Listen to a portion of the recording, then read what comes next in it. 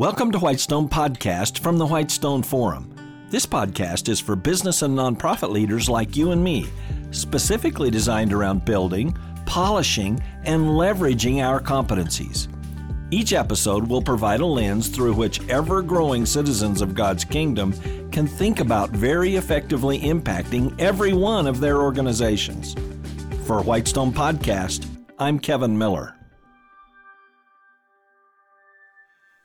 Be careful what you ask for. Have you heard that before? Yeah, be careful what you ask for, because you might actually get it and then come to regret it. Or the giver might actually come to regret it. There are lots of stories of wealthy people carefully building great holdings and then working to ensure that the next generations of their family are very well taken care of. Sometimes that seems to work well, at least looking in from the outside. But in other cases, that wealth is systematically squandered by the generation or two that follows, often with other problems brewing in the pot, like alcoholism and drug abuse. Here's a key point. If you do inherit, be sure about your ability to manage and grow the inheritance. One of the most instructive stories about a sort of business leadership inheritance was heralded at the time as one of the most brilliantly orchestrated events in business history. CEO Jack Welch, named Manager of the 20th Century by Fortune magazine, grew General Electric's ownership value by about 30 times. From $14 billion to $410 billion. Welch prided himself on cultivating the best executives, and for 6 years, he held a bit of a beauty contest among 3 internal candidates for GE's next CEO. The rest is history. Jeff Immelt won the beauty contest to become CEO, and the other 2 candidates were quickly hired to lead other large, famous U.S. companies. But in the next 20 years, none of the 3 was really, truly successful. For starters, Welch had built a vital part of GE's aura on its GE Capital division, and GE Capital's success cracked up in the 2008 financial crisis. The bailout by the U.S. cost $139 billion. So, while Immelt had inherited what was gauged as a great company, he is now often judged a failure as a CEO. Immelt himself called his tenure, quote, controversial, unquote. Yes, when he left, GE was worth less than half than when he took over. Be careful what you ask for. Be careful how much you value what you inherit. Be real about your abilities. Jim McNerney, Welch's second CEO candidate, was picked up by 3M, but soon departed for the CEO job at Boeing.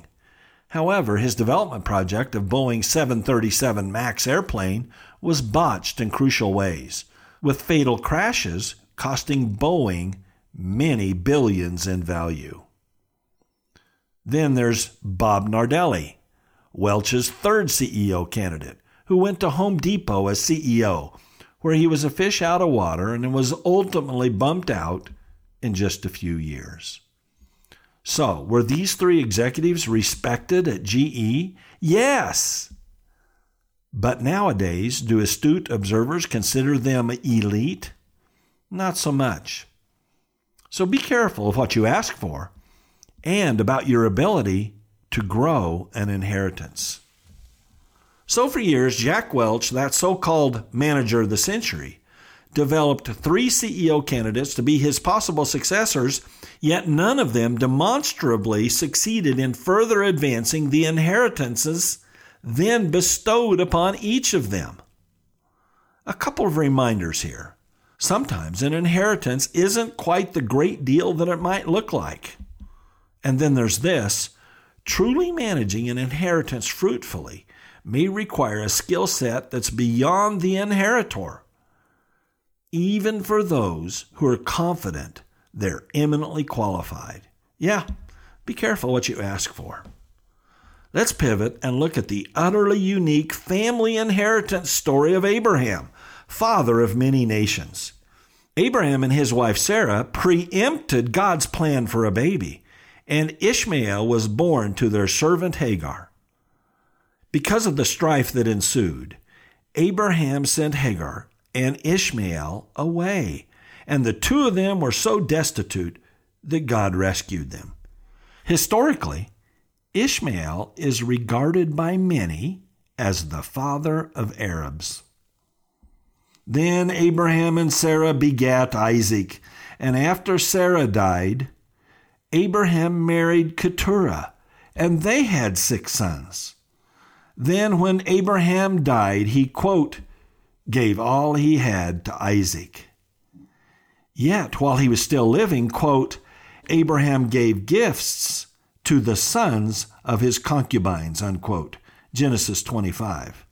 Talk about blended family issues. But the record remains that Abraham, quote, gave all to Isaac, unquote. And Isaac begat Jacob and Esau. And you know that sad story. Jacob maneuvered and got his older brother Esau to trade his inheritance for a bowl of soup. So, as to Abraham's tangled family tree, his blood descendants from multiple women have mostly lived somewhere in or around the Promised Land, with many descendants largely disinherited as Abraham solely honored the Lord's giving of Isaac. Of course, Isaac begat Jacob, who became Israel, and then the story of the Israelites unfolded.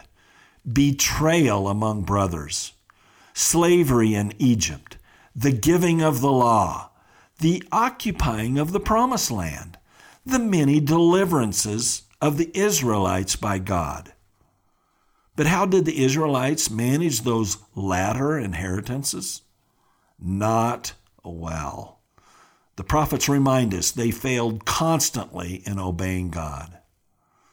But wait, these aren't the most important inheritances emanating from Abraham to his descendants through Sarah, Hagar, and Keturah.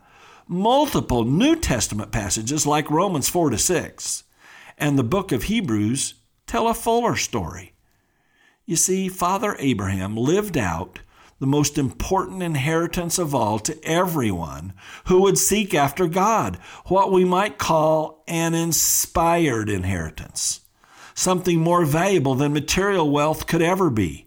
Yes, a Bible reader today who's not a descendant of Isaac or Israel, but who counts Ishmael or Esau as a blood ancestor, can still live the fullest life of faith imaginable. That's because Abraham is the father of faith for every believer since the cross, including Arabs in every country surrounding modern Israel. Yes, the Arab who believes in Christ surpasses the unbelieving Jew. Galatians 3:29, and I'm quoting, if you belong to Christ, then you are Abraham's descendants, heirs according to promise, unquote. And get this, the amazing manifestations of inheritance of the Israelites, the uniqueness of a God-chosen ethnicity, the giving of the law of Moses, a long and rich history of deliverances, well, even to this very day, these have often worked together to actually become a huge stumbling block as to faith in Christ for many Jews. But we must realize that Abraham is instructively referenced in the New Testament for the direct benefit of seekers of every ethnicity. This is an inspired inheritance each can receive from Abraham, the man who, like believers today, was not under the law, yet was approved by God through his faith. This is the inheritance that matters more than any other, the inheritance inspired by seeing faith in action by an Abraham, by parents, by brothers and sisters in Christ. Faith manifested apart from the law, apart from the flesh. Yes, manifested by the Spirit of God himself.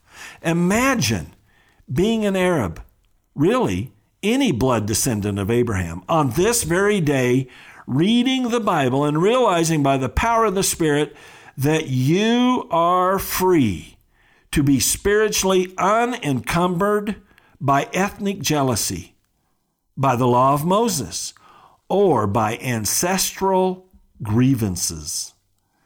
This inspiration-instigated inheritance is astounding, and it can be a weird sort of version of what tax experts in America call a generation-skipping inheritance. It doesn't matter what your parents or grandparents believed or did. As, quote, heirs according to promise, unquote, you can take the measure of faith God assigned you. Romans 12:3.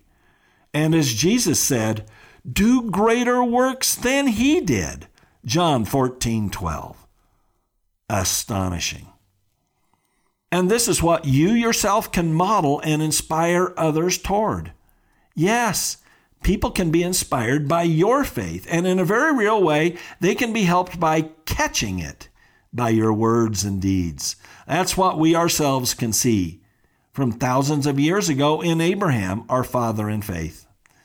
With God's help, those in your household, in your neighborhood, in your workplace can see God's gift of faith operating in you. Sadly, some churches have effectively relegated robust personal faith in Christ and kingdom witness below other beliefs, rules, laws, catechisms, creeds. Yes, be careful what you ask for as an inheritance. And you have no reason to envy those who leave plenty of tangible assets to their descendants. Yes, some recipients may indeed manage and grow that inheritance and do much good. But the truth remains, the inheritance with the most eternal value is the one that every serious believer is positioned to bequeath to others with no formal will or lawyer required. Yes, you can model a steadfast, joyful life of faith in Jesus. That is priceless. That is eternal. That is something that can truly inspire your descendants, your neighbors, your coworkers. Yeah, an inspired inheritance available to all, inspired by people full of faith, like Abraham, like you. Inspired inheritance.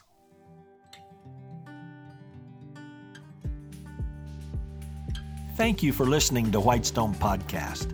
Visit our website, whitestone.org, for more real-world equipping.